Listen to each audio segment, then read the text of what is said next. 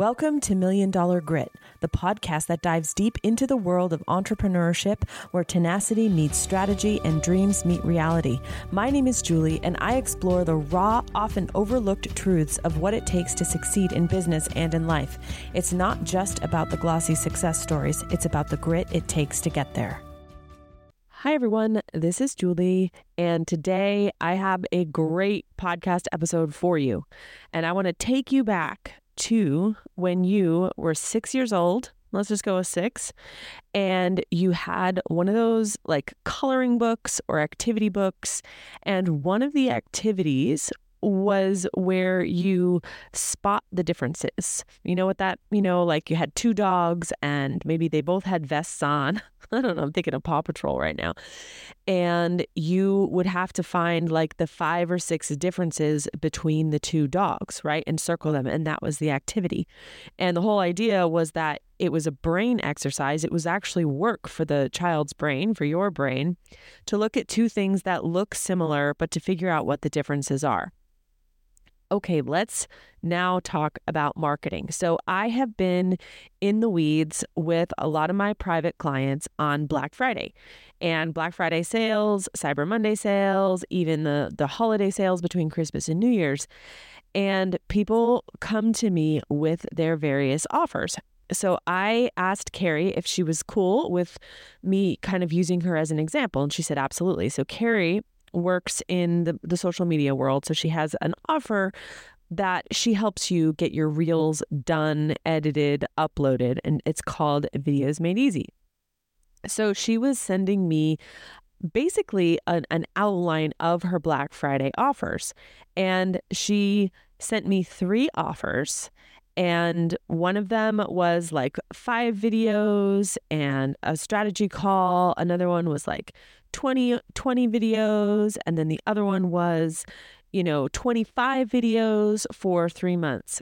And I remember reading it and looking at it. And I said, I'm working really hard to understand this. Like my brain, it's going to take me 20 seconds maybe, which seems like not very long, right?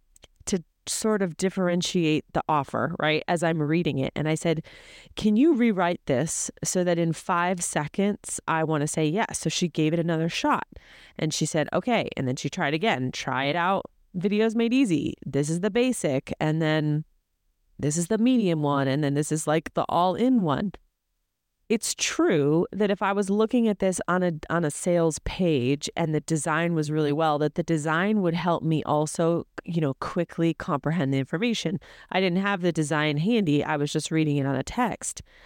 And I said to her, you're still making this too difficult for me to understand. This is like that coloring book activity where I'm looking at 3 offers and they're basically all kind of the same.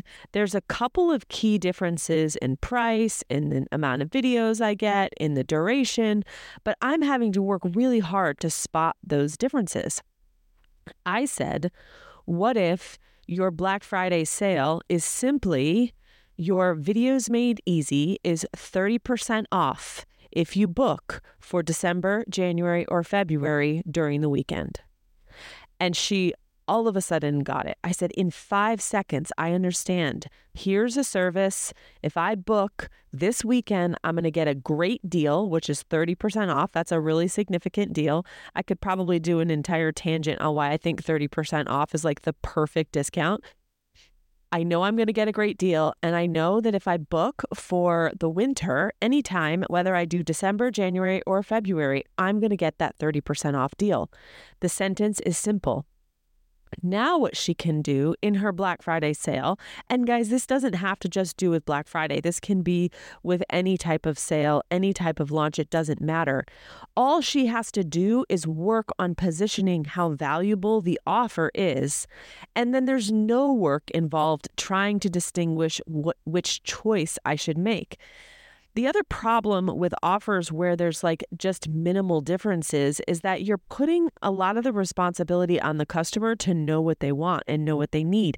How do I know if I need 20 videos or 25 or 5? If I'm not a social media expert and I'm just a customer that wants help, I don't even know what's realistic. I don't know what's considered like benchmark for growth. So it's a very arbitrary number and doesn't make a whole lot of sense to me. And so if you're looking at an offer, whether it's one offer or it's sales, are you making the customer work their brain similarly to that coloring book activity? Because if you are, you're going to reduce conversions and possibly lose the sale. And as I was having this conversation with Carrie, she said, why do I always make it complex? She's kind of ruminating about like, I always seem to make this harder. And I said, no, this is not like a you specific issue. It's actually very common for a lot of people, especially when you're very close to your offer and like you can, you're not at a distance. And I would argue that complexity is a default mode of most of us, and simplicity is expert mode. So what's the example? If we think about something like the iPhone, right? I watched a good movie on one of these million plane rides I had. And it was a documentary about the rise and the fall of the BlackBerry. And the BlackBerry was inherently a more complicated design, right? It had the keypad and it had the like touchpad and all of that. And there's a moment in the documentary, or it's like dramatized movie, where the iPhone is about to come out for the first time, and the guy wrongly assumes that that the iPhone isn't going to make waves because it doesn't have a keyboard. And so if we look at it, the iPhone was a second, third, fourth iteration of the cell phone. And we had the flip phones and the BlackBerries and all the keypads, right? Simplicity was a more evolutionized version. So when you look at this and you say, okay, well, why do I always make things complex? Chances are you are thinking that you are somehow making it more complicated than it needs to be. And the truth is that most things are more tangled up, complicated, difficult to understand in their default mode.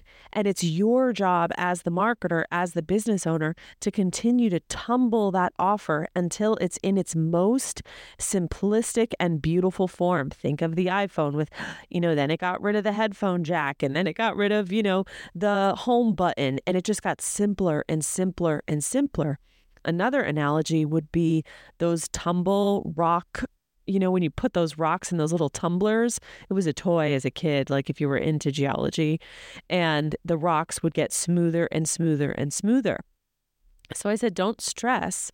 This is something most offers when they come out are all wrinkled up and mangled up, and it actually takes several rounds before you can get it simplified.